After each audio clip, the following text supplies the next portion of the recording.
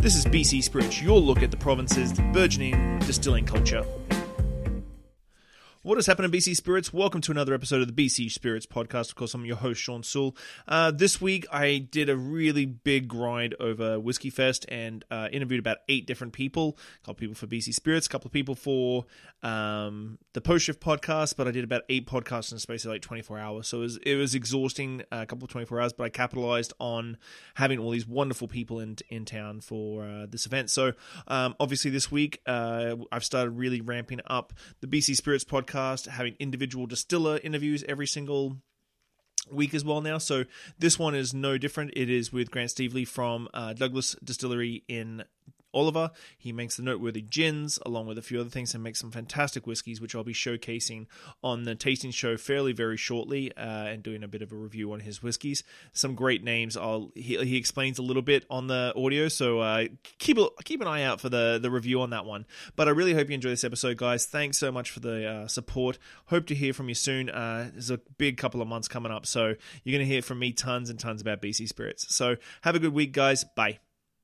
So we got some samples for you. Sweet. But, you know what it is. Of course. You know what that is. Yes. I love this one. Yeah, it's done really well for us, actually. Better than expected. Yeah? Because I thought this would be for the cocktail guys. Yeah, the Navy strength. Because they love layering it. Yeah, for sure. And so when somebody comes into the distillery and they're like, I don't like gin. So we give them this and they're like, oh, that's good. And then they leave with this. Which is just a really strange... And you don't change anything between the regular noteworthy and the barrel? The difference is, and I think when you were at Fraser Valley, you may have seen me do it. I think I did it. Like if you take this and you add water, because we're so botanically rich, it louches. Yeah. It just goes cloudy. So we can't put a cloudy product in the bottle, so we do a slight chill filtration on this, which is not really a true chill filtration. I mean, we bring it down to 12 degrees Celsius and then run through the filter. So that this remains clear on the shelf. Yeah. But if you put this in the freezer, it'll cloud up. It'll cloud slightly. Not as dramatic as this. So, but yeah, this is, and I've even said to other distillers, why are you not just putting out a Navy strength gin? Is it tax? Because it's not taxes for you guys, really, is it? Well, that's why they increased the price. Yeah. So this guy, and I saw that Spinnaker's just put out their Navy strength gin. Oh, really? Yeah. They've only just released their gin maybe a month and a half, 2 months ago. Oh, and I've had dry January, so I haven't even really delved into that one. Yeah. But yeah, they just released their Navy strength too. Your nose is going to be... epic. Yeah, at the end. So, I mean, I don't know why people aren't putting... And I get it. I think it's, it's perceived as a niche. Like, and we have consumers that come in, they go, 57%. Really? Oh, my, no, I don't... And I was like... What you don't understand is alcohol is a solvent. We're just dissolving more flavor. So when you make your cocktail... Just use a half an ounce. Yeah, it's punching it out. Now you're getting more flavor, and in the end, less alcohol than this. Yeah. So I'm actually downselling the consumer, which doesn't make any sense. Perfect. But it's on flavor. So when you explain it to them, and they have to be savvy. Like if you've got a guy who shows up in checkered plaid, like he's not making half-ounce cocktails. Well, that's the funny thing I've been delving more into since being in Singapore for all that time. Just about like where we all stand in our little niches and how my attitude's definitely changed in the way that in our little social media bubble. I think that's really where it really comes from, is like we're always bombarded with everything that we look at because it's all consumer facing, so it's everything we want to see. And so we get into this, especially cocktail bartenders, I feel like get into this like high of like, we're changing the world. I'm like, well, go to a liquor store for half an hour and see what people are really buying. Like, you want a humbling experience? Go see that people are still like, and for me, I laugh because I'm like, I've dedicated over a decade of my life, 100 hours a week, to creating this cocktail culture in Victoria, but I still go down to Vessel and watch people walk out with a freaking thing of Labatt's and a Mickey of Alberta Pure. And I'm like, nothing I've done in like 10 years has made a great, grand, macro difference. Yeah. Like in our little 10%, I think Victoria's great because I think we've got a good saturation of people who get it in a big way, more than most cities I've traveled to. Sure. But even then, like, you're still only talking about 10,000 people who get what you do. Like, you do a book signing or a this or a that, people are going to clamor for it. But are you recording this? Oh, yeah. Okay. Oh, okay. Well, I was like, well, you got some good sound bites, so yeah. Well, I start recording just because it just flows really nicely. Yeah. I always love that it flows real nice, and then it's not junky and clunky. So usually just start by introducing yourself now that we've been talking for like 6 minutes. Hi, I'm Steve Lee. And we're now we're an award-winning gin distillery that makes whiskey. That's what that was. Now we have award-winning whiskey too, thanks to the whiskey awards last year. And what distillery do you run? Well, we're running Douglas Distillery. Yeah, in the heart of the Okanagan, which is quickly becoming a craft distilling region. It really is. Yeah, you guys done it. Oh, what the hell! You son of a bitch.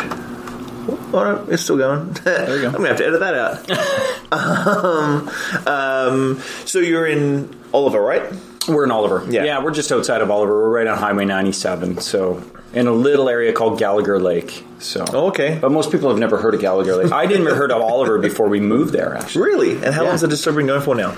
We've been distilling for over 5 years now, but we opened April 2015, so we've been open like a little over 4.5 years. And the ultimate goal when you first started was to be a whiskey distillery, correct? Yeah, to make whiskey. Yeah. And then the gin just happened to be really good and become popular. I never liked gin.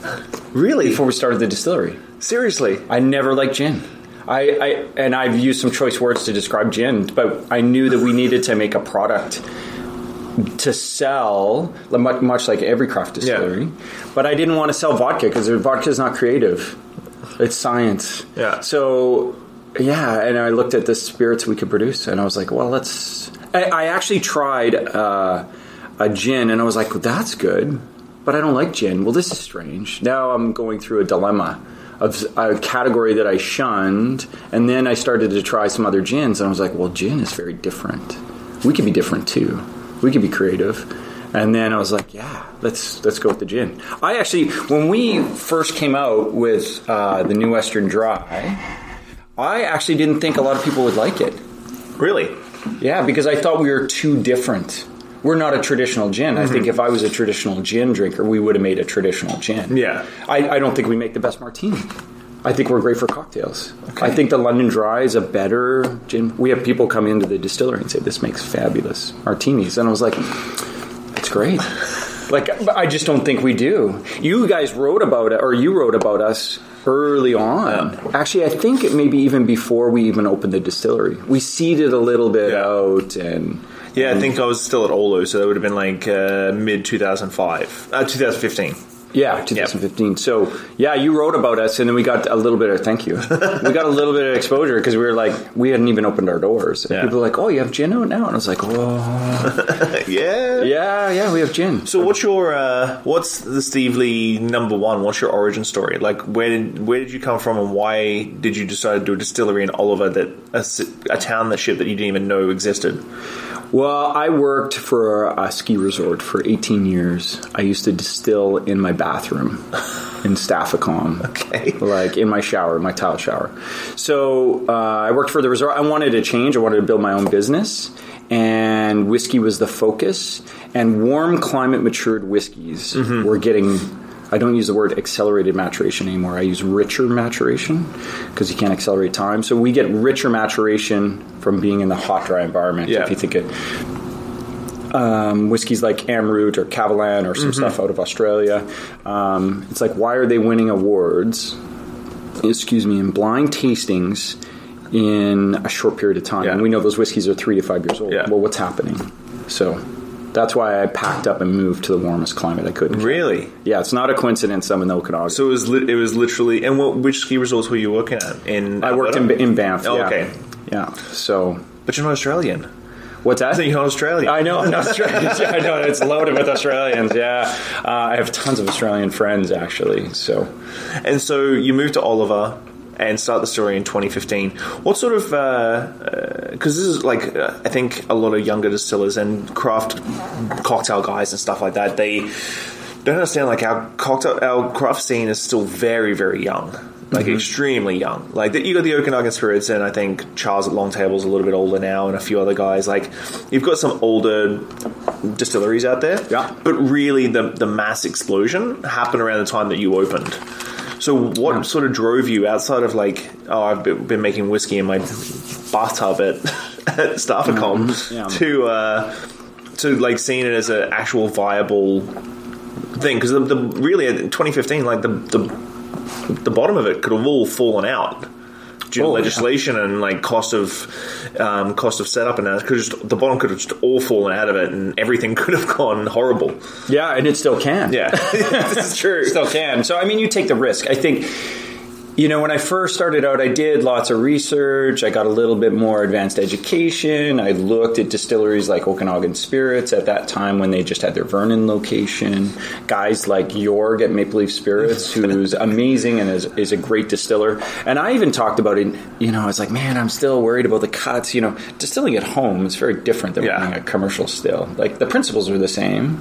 And Jorg was, he's like, oh, no, it's easy. Come back in a couple of hours and I'll show you our cuts, and he laid out the glasses for me. Yeah, I love those two. They've been amazing. They're just the nicest people in the world. Yeah, and he wants to see the industry grow. Yeah. So you see like a receptive industry and the potential. Everybody wants to get into a market because they see the future in it, whether it's you're buying stocks, or you're buying real estate, or you're getting into a relationship, you see the future. So I think for me, it was like, well, where do we see the future? And when I built the business plan, we're reflective of the States. Yeah. So, we're just a mirror image of them, and you could see that what was happening in the States, we had a future. So that's why I got into it, knowing that there was a future. And I think there's still changes. Like, the industry is still struggling in a lot of aspects, but I think change will come. If we take a look at the wine industry, it struggled when it first started. Now it's just blossomed. The beer industry. That's mental. Yeah, it's crazy right now. I chat to Tyler a lot. I'm talking to Tyler on a weekly basis just about like raising caps and all this sort of stuff. And I think that's one thing that a lot of people don't understand is like the caps are really detrimental in a big way. Like Sheringham capped out this year, which it's always been Okanagan Spirits. So Okanagan Spirits is always capped out. It's just they're big, they're old, that's the way it is. But when you start seeing the littler guys that have only been around for like 5 years capping out, then you really have to start questioning the legalities behind it all. Well, and then I think the question is a balance as the whole industry grows.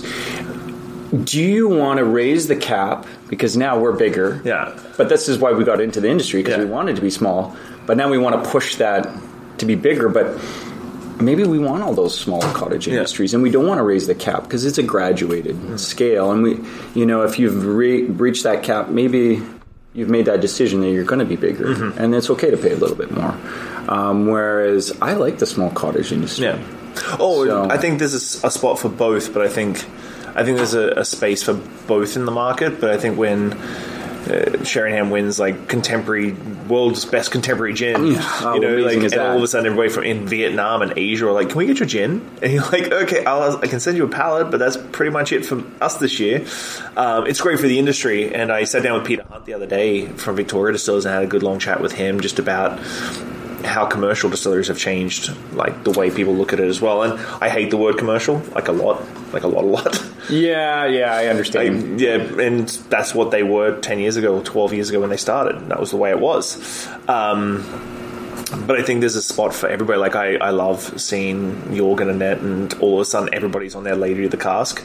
I'm like, that's been out for like 5 years and no one's talked about it. And then all of a sudden, like that, Jorg should release that at cask strength. Yes. And then I found it and I was like, oh, this is fantastic. And I started talking about it. And I think I wrote a couple of articles and posted some pictures about it. And all of a sudden, everybody's like, Alchemist is talking to me about it and going, oh, have you tasted this Lady of the Cask? I'm like, yes, 2 years ago. Product. It's so good. Yeah. And it can't be replicated. Yeah. It can't be replicated. He's got more in the barrels. Jorg's got all these treasures. I think it's going to be. I'm looking forward to seeing what they've got. And it was just a random one too. Like they've got prune brandy and all this like really obscure little like German style eau de vie, and then this random fantastic brandy. Yeah. I mean, I remember tasting the brandy out of the cask for the first time, and I was like, "This is fantastic." Yeah, I should get the cask strength. It has to, Jorg. If you listen to this, we want cask strength for your brand. We're going to do a petition. Yeah, petition for either Fraser Valley or BC Distill to have like at least a sample of cask strength Lady of the Cask. That's fantastic. I'm dropping an email after this actually. Yeah. So, fast forward. When did you start laying whiskey down from the get go, We did, yeah. We started, we were distilling in December 2014. Not a huge amount of product, but we started... I wanted to see how things were going to age as we were going along. So we had lots of experimental kind of casks that we did to see how our environment was going to interact with the wood and the spirit and where we were going. And are you doing double casks when you're doing your experimental, like keeping them in something traditional and then finishing them in these experimental casks? I've seen a couple of your experimental casks, which we'll talk about, but do you sort of start them in like traditional like American bourbon or... Absolutely. And then finish them off in, I think you've got one in the Sons of Vancouver Amaretto cask. Yeah, I got a sample for you. So, it's called the Godfather. After the Godfather cocktail, of course. Makes sense. So certainly traditional is the way, and you're going to find a lot of things are a little more traditional with me than maybe some other distilleries. One of those phrases, actually, I was just mentioning this last night. John Hall said it best from 40 Creek. He said, you can respect tradition, but you don't have to be bound by it. So, by respecting tradition, we start out all our whiskey in ex-bourbon.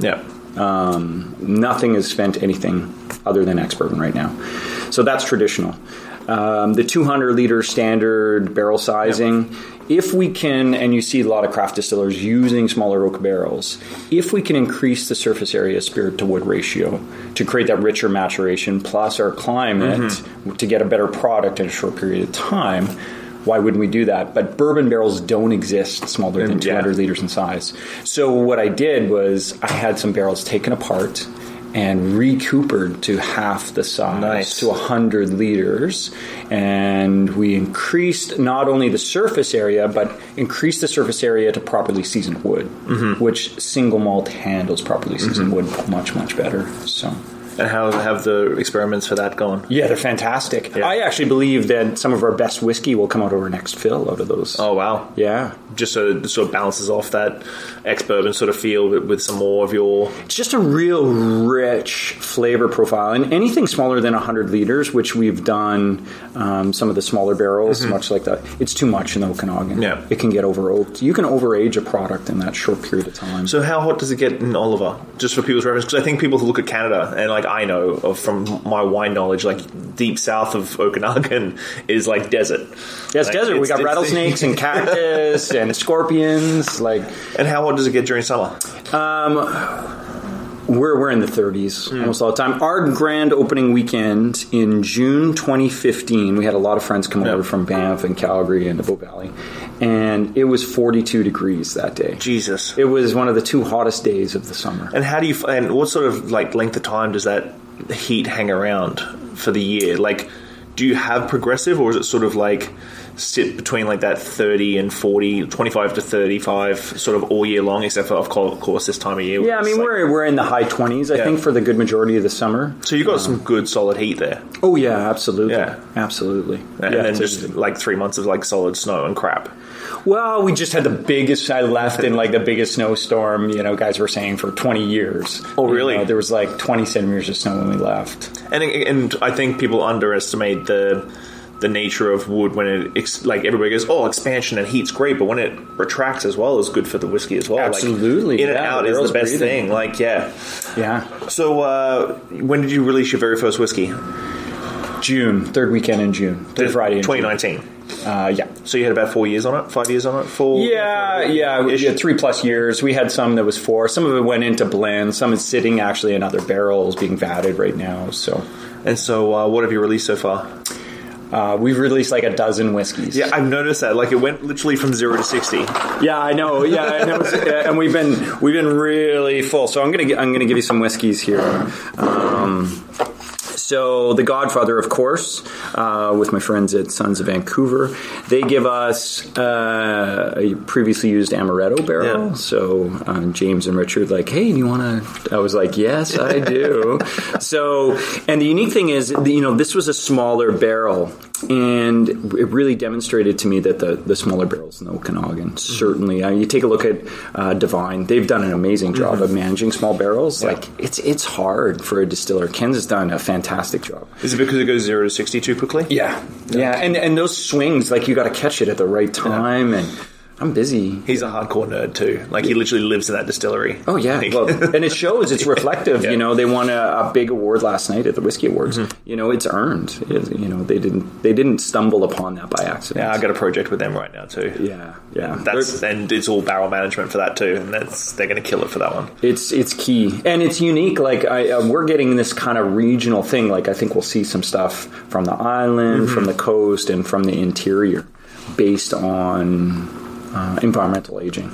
You know, do you think that BC, as we continue in our whiskey sort of range, is going to start leaning into a terroir sort of driven, a la like Scotland style? Yeah, I mean those lines are really getting blurred in Scotland now because everybody's like a Highland peated. Everybody's got peated whiskey now. A non-peated Islay, and they're strange. It's like, what? That doesn't make any sense. So I get all the flavor of an Islay except for the smoke. Yeah, and it doesn't come from Islay. So yeah, it's. I think we'll see some regions. I don't think they're going to be as defined. I find each house has I think.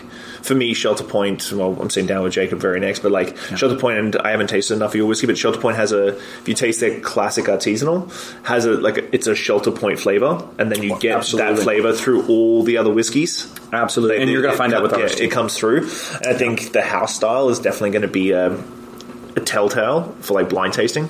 Absolutely. And same with ours. With our base spirit, you're going to be able to tell these ones aren't base. This one isn't base spirit. I apologize. This must have to be the only Scotch whiskey aged in amaretto barrels. So we had to blend it. We blended it down with another ex-bourbon barrel to kind of balance out the sweetness, because the sweetness was just a little bit too rich. Oh, really?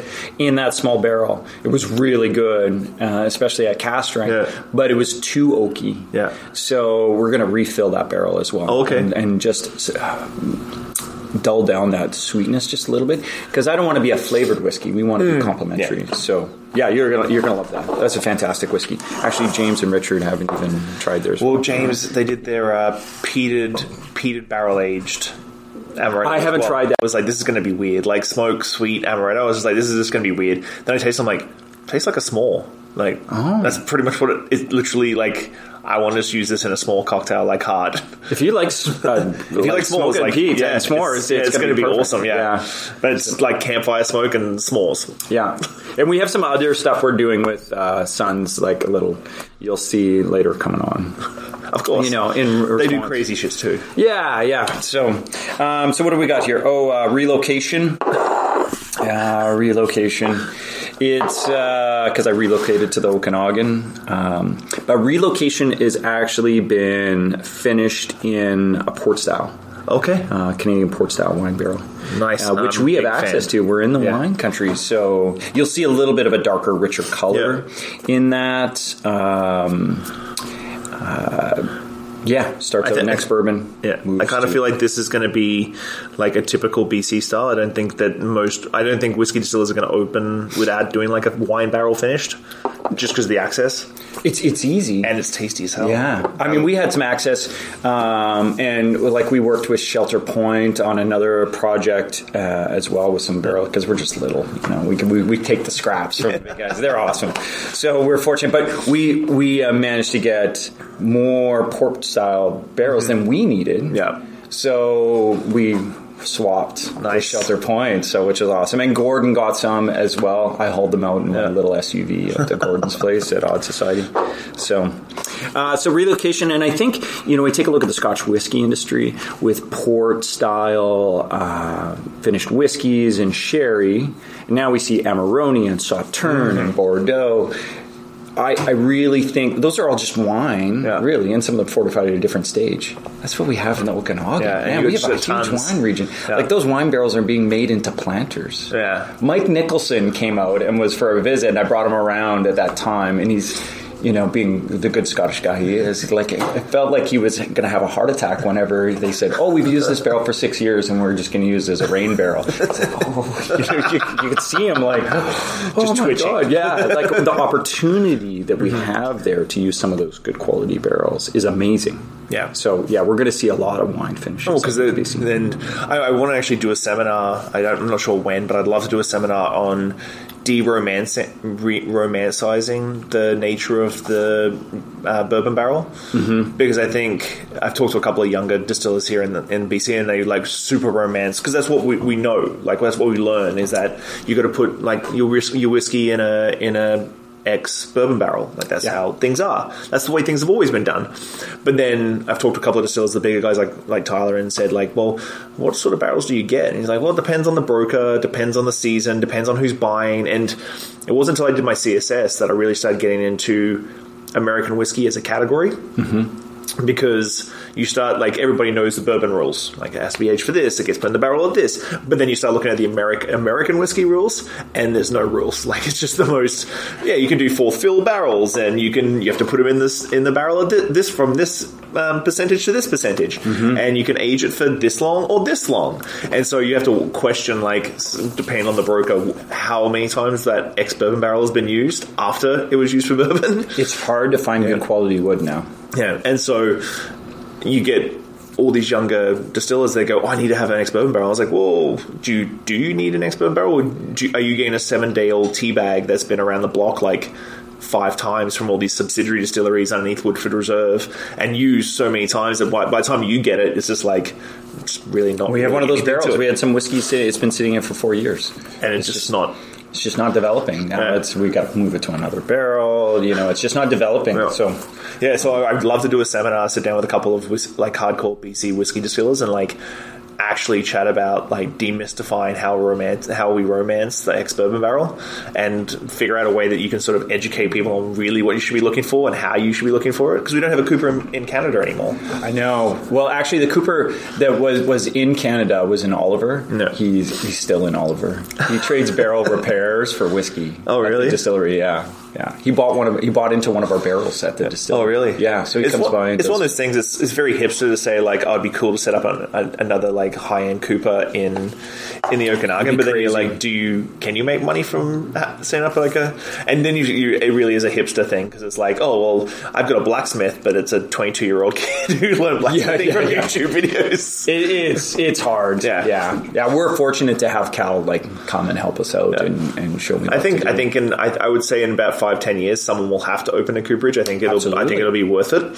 Now it'll just be like helping people out. And again, like I talked to tons of people, and I was like, BC distilleries don't have huge budgets. Like, it's true. Every decision's calculated to the cent, and like there's not a lot of leeway. Because I've had people, I was talking to the wife about it this morning, I was like, I bet a lot of people go, oh, you must be like just killing it for BC Spirits. I'm like, yeah, it's busy. I'm like, well, how much, like which platform should I listen to your podcast so that you make money? I'm like, none. Like, did you actually think I made money from podcasts? Yeah. And they're like, yeah, like just, don't you? I'm like, no, Canada doesn't do that. The US does. You can do it in the US. We're not there yet. Yeah. We will be one day. And I'm like, I'm not making money from BC Spirits. If anything, I'm 10 grand in the hole. Yeah. Well, you get the opportunity to try stuff. My passion project. Yeah. But you get this. Oh, yeah. I mean, nobody's, yeah. So what's the next one? Oh, sorry. Blood Moon. Speaking on the wine end of things, Blood Moon was finished in a red wine barrel. Nice. I'm in love with wine barrel finished whiskeys. Yeah. I think they're just something special. Well, I take a look at, Glenmorangie. Mm-hmm. They've done such a great job with some of their wine finishes. Even Aaron's done some. And Glenmorangie was one of those sneaky ones that got rid of their age statement. Yeah, they did. And nobody said anything, but then Macallan does it, and everybody's like, no, you can't do that. But Glenmorangie like sneakily like delisted all their age statements and then just brought out their finished products, and like everybody was fine. I say it to the girlfriend all the time, to Jovia, is it's about maturity, not age. Yeah. So I do not act my age. She's way more mature than me. So then Clan Armstrong is kind of unique. So you'll see that this maroon is actually our bottle strength series. Blue is our distiller series. And green is kind of unique. You won't find this in the public. Okay. This is our Cask Futures program. So green signifies people who've purchased into a barrel. of all the barrels. So this is a full cask strength at 68. And where did the names come from? Everything. Some of them have a lot of hidden meanings. I mean, relocation. Some of the stuff that really ties into to me or people that have purchased into the barrel, like Clan Armstrong, a good friend of mine. His last name is Armstrong. Blood Moon. If you guys are really savvy on your research, I'll tell you who it is later on, but you'll be able to figure. I mean, it's not just about the color. Oh, I know. Yeah. So that means something. So where we obviously couldn't use the wine winery name and what we were doing, so we did some clever kind of rebranding, and the color and the name just fit with that. So you're going to see a lot of single barrel editions from us. And every time you release one, everybody just goes batshit crazy for it? Dude, we can't. We have one bottle left at the distillery. Really? One.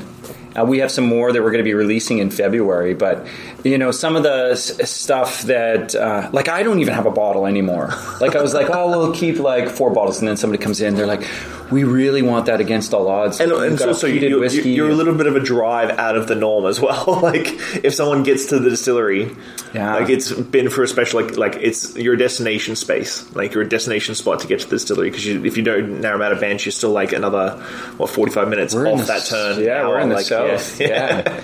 It's we've been so fortunate to receive the response. Like we didn't even sell online until early December. Oh wow! Because I didn't want to run out at the distillery. I want to sell to liquor stores that have supported us like since day one. Places like Legacy that have an amazing craft selection. That I want to get them some whiskey. A lot of the smaller shops, certainly in the Okanagan, but we just don't have it. Like we can't run out at the distillery. And it makes it seem really dramatic, like, man, that guy's stuffing his pockets with money, he's making so much. We're not. I mean, we started out smallly increasing our production, so and some stuff just gets set, it's set aside. So what's the Paparazzi one? The Paparazzi, there's kind of 2 whiskeys that are really sought after, which I do not have a bottle left of either one. Paparazzi is 100% ex-bourbon. Oh, wow. Yeah. Clan Armstrong here actually has a little bit of really old port-style whiskey. Actually, some of this is probably close to 5 years old when it was in here. 4.5, definitely. Paparazzi is 100% ex-bourbon. 100% ex-bourbon has been really popular. Nice. Things like Paparazzi. Our other one, which is Against All Odds, which was a peated barrel we finished in Laphroaig quarter casks. Which I'm actually been impressed with... like Smoke Point, the Amaretto from Sons of Vancouver, the amount of flavor that an ex-peated whiskey barrel gives to the whiskey is kind of nuts. Yeah. Like, it is a lot. Like, it's substantial. I think, and it really is in a short period of time. Yeah. I think, Shelter Point, you can confirm with Jacob, I think they finished theirs for 8 months in their barrel. We only did 3. Like, it was like, after a month, I was like, wow. Yeah, it's kind of crazy. Like, peating your barley and going through that whole process is not the easiest, and... We don't have BC peated barley. And the most costly thing as well. But, like, you gain all that flavor profile, all that texture and everything from just a barrel is just insane. Yeah. It's crazy. So what's your plans for 2020? More whiskey. More whiskey? Yeah, we have some other projects on the go. We have some other projects on the go. I mean, we have some stuff. I mean, we've been working on stuff, and some things are kind of like seasonal ingredients. We do a batch, we experiment. Needs a little bit of tweaking, but we can't just make another batch that month. We have to wait till the next year because something can only be harvested within a 2-week time frame. So certainly whiskey is the focus. Whiskey has always been the focus. Have you put enough down? Like, obviously you are, and you're being very systematic in the way you release it at this end. Were you making enough at the back end to sort of keep up? We'll never make enough. Okay. No BC distillery is going to make enough whiskey. No BC distillery. We're all going to sell out. Yeah. It's an amazing time. Like 10 years from now, we're going to be at the, just the whiskey, BC Whiskey Festival. Yeah. It's going to be amazing. And everybody's going to be selling out of their product. Yeah. I'm looking forward. I've tasted some stuff like Jason up at Sharon Hill was up there for the open house. I got to taste his bourbon style. Oh, I haven't tried it yet. He only has like 72 bottles of, because he put down one barrel as a test, and that was it. But because of the popularity of the gin, obviously, and the cap, he hasn't been able to make anything else but gin. So he's like, he wakes up in the morning, he like gets to the store, he's like, sweet, I'll be able to make some whiskey today. And then he gets the rap sheet and he's like, damn it, I'm not going to be making whiskey today. We had the same thing. We were putting whiskey in the bottle this year. Our gin was really popular this year. And it's like, man, when are we going to get back to the whiskey program? No. We're all kind of there. I mean, it's expensive to, if you know, I don't need to explain to you, but you know, when you start out, you got to pay for your bills, and you have to pay for your equipment, and you know, you're like, oh, I'm going to make all this gin or all this vodka, and I'm going to sell it, and I'm going to have so much money left over, I'm going to be making all this whiskey. Like, it's just not. It's a terrible business plan. So, I mean, we're fortunate. Things like our Cask Futures program. You know, if it wasn't for our investors, that people bought into our barrels, like. You know, we've sold 70 plus barrels. Wow. People bought into, we don't advertise on our website. Yeah. We do word of mouth, yeah. And people get to sample the product. I mean, it's crazy that people are willing to invest in the distillery by selling just a barrel portion. Yeah. They have a vested interest in the success and the success of what we're doing. If it wasn't for them, we wouldn't have laid down as much whiskey. And without anything, it's not like you have a big prospectus meeting where you actually giving tastes of whiskey that you've already made and gone, this is what could be yours. Exactly. Like, it's literally like, okay, Steely, you've just opened up. We're going to buy a portion of a barrel and hope that in 5 years' time it's good. That's an amazing thing to have. It's incredible. It's humbling. Oh. Like, if people are willing to give you their hard-earned money and say, yeah, you like to drink good whiskey. Hopefully you can make good money. And then just you're like, oh. So you want to talk about pressure? Like, the pressure is intense. If you know, people are relying on you, not the bank. Yeah. You know, we have actual people, like face-to-face people. Yeah. I mean, it's tough, and they're like, "When's my barrel going to be? This? When am I get my barrel filled?" And we were chatting off camera. You were like, you were happy about your awards last night and getting the accolades you got at the Canadian Whiskey Awards last night, but you were like, "Oh, I still think I can make a better whiskey." Yeah, and I suppose that must be the same thing when you've tasted the barrel and you're like, "Oh, this." I like this. I think it could be better. And then you taste it with the person who owns the barrel, and you're like, "Oh, please like it." They like it. Yeah, that's the same thing. And if people come in, they're like, "This is amazing," and I was like, "Oh, thank God." Yeah, it's a huge pressure. Do you think you'll always keep pushing yourself to, like? Do you ever think you're going to make the perfect whiskey, or is it always going to be like, that whiskey's good, the next one's better. That whiskey's good, the next one's better. Our for goal, me, for life, that's what, like, yesterday was okay, I'm going to be better today. Yeah, and I think you're always 1% better. You're always trying to be 1% better every day. So we want to make the best whiskey in Canada, much like every other distillery does. You know, our drive is to make the best whiskey in Canada. I won't rest it, and it may take us 5 years. It may take us 25 years. We may never achieve it. Yeah. Second place always works harder. So I'm okay with that. I think if we make the best whiskey in Canada, like, it would be disappointing. Because then you just hit it. Because then you hit it, and then where's the next goal? I think that's what you and I have both talked about Gary Vee, and Gary Vee always talks about buying the jets. Right, and exactly. And he's like, the day after I buy the jets, I'm probably going to be miserable because I bought the jets. Yeah, exactly. Yeah, so that's a good example. It'll be the same thing with us with trying. Do you think you're ever going to play around with other grains outside of, like, start sliding into bourbon and rye and that sort of thing, or are you going to stick with the single malt and? That's certainly our focus. Yeah, but there is 1 ton of barley sitting at the distillery, or 1 ton of rye. Nice, sitting at the distillery, malted rye. Oh, fantastic! Yeah, so it's something down the track. Yeah, it's something down the track. Yeah, because I like the fact that my big thing with Canadian whiskey has always been, outside the macro guys, like the big guys, is always, I appreciate the single malts. I get it. But I see the rules surrounding Canadian whiskey having so much more option to play around with. There's rules, like what did you say about John Hall? Yeah. Like, there's traditions and rules, but doesn't mean you have to sort of live by them technically. You can do whatever you want. Well, and Ken with Divine, like Ancient Grains last night. I mean, that's a fantastic whiskey. Like, we're seeing some stuff that's grown in the Okanagan as well. There is some other grains. I want to be really good at something before we move to the next. That's fair. So that's why I haven't jumped. And I'm curious actually at some people's opinions on Ancient Grains, mainly because I love it. I think it's a fantastic whiskey. But it's always one of those, when you blind taste it, you probably love it. But if you actually knew what it was, where it came from, how it was made, like on a table, like I've been at tastings, I think it was Fraser Valley last year. Mm-hmm. And I was at the table next and drinking some of the Shelter Point, and every Scotch guy was just going mental about the cask strength from Shelter Point. And they're like, oh, I'm so glad you're making a cask strength single malt.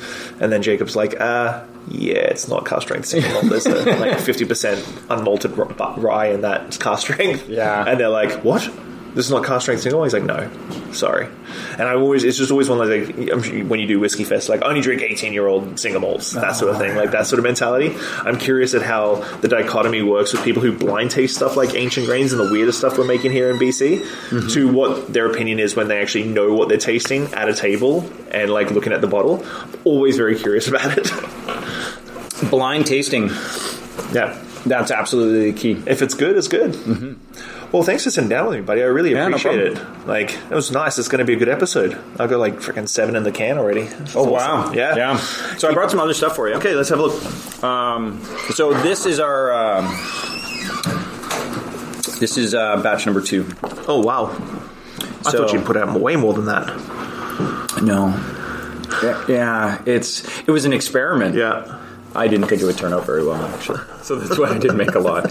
I don't really like oak gins, mm-hmm. but I like barrel-aged gins. Yeah. So they're not unlike a whiskey. So the first batch one, which you had, mm-hmm. You got a sample of, was spent 22 months in a Canadian whiskey barrel. Previously used Canadian whiskey barrel. This is a good example. This spent over 2 years in 2 separate bourbon barrels. Okay. Because that first bourbon barrel wasn't given the flavor that I wanted over a year that I expected. So I moved it into a second, fresher barrel. So give that a try. We only sell that at the distillery right now, with the odd exception. Oh, I'm going to tell you that. I'll show you that one off camera. So. Yeah, that was awesome. I'm looking forward to tasting through these and doing that. And I think I've got the Navy Strength in the Fever Tree wheel, but I'll have to check. Yeah, it's really bold. That's for sure. Awesome. Well, thanks for sitting down with me, bud. Yep.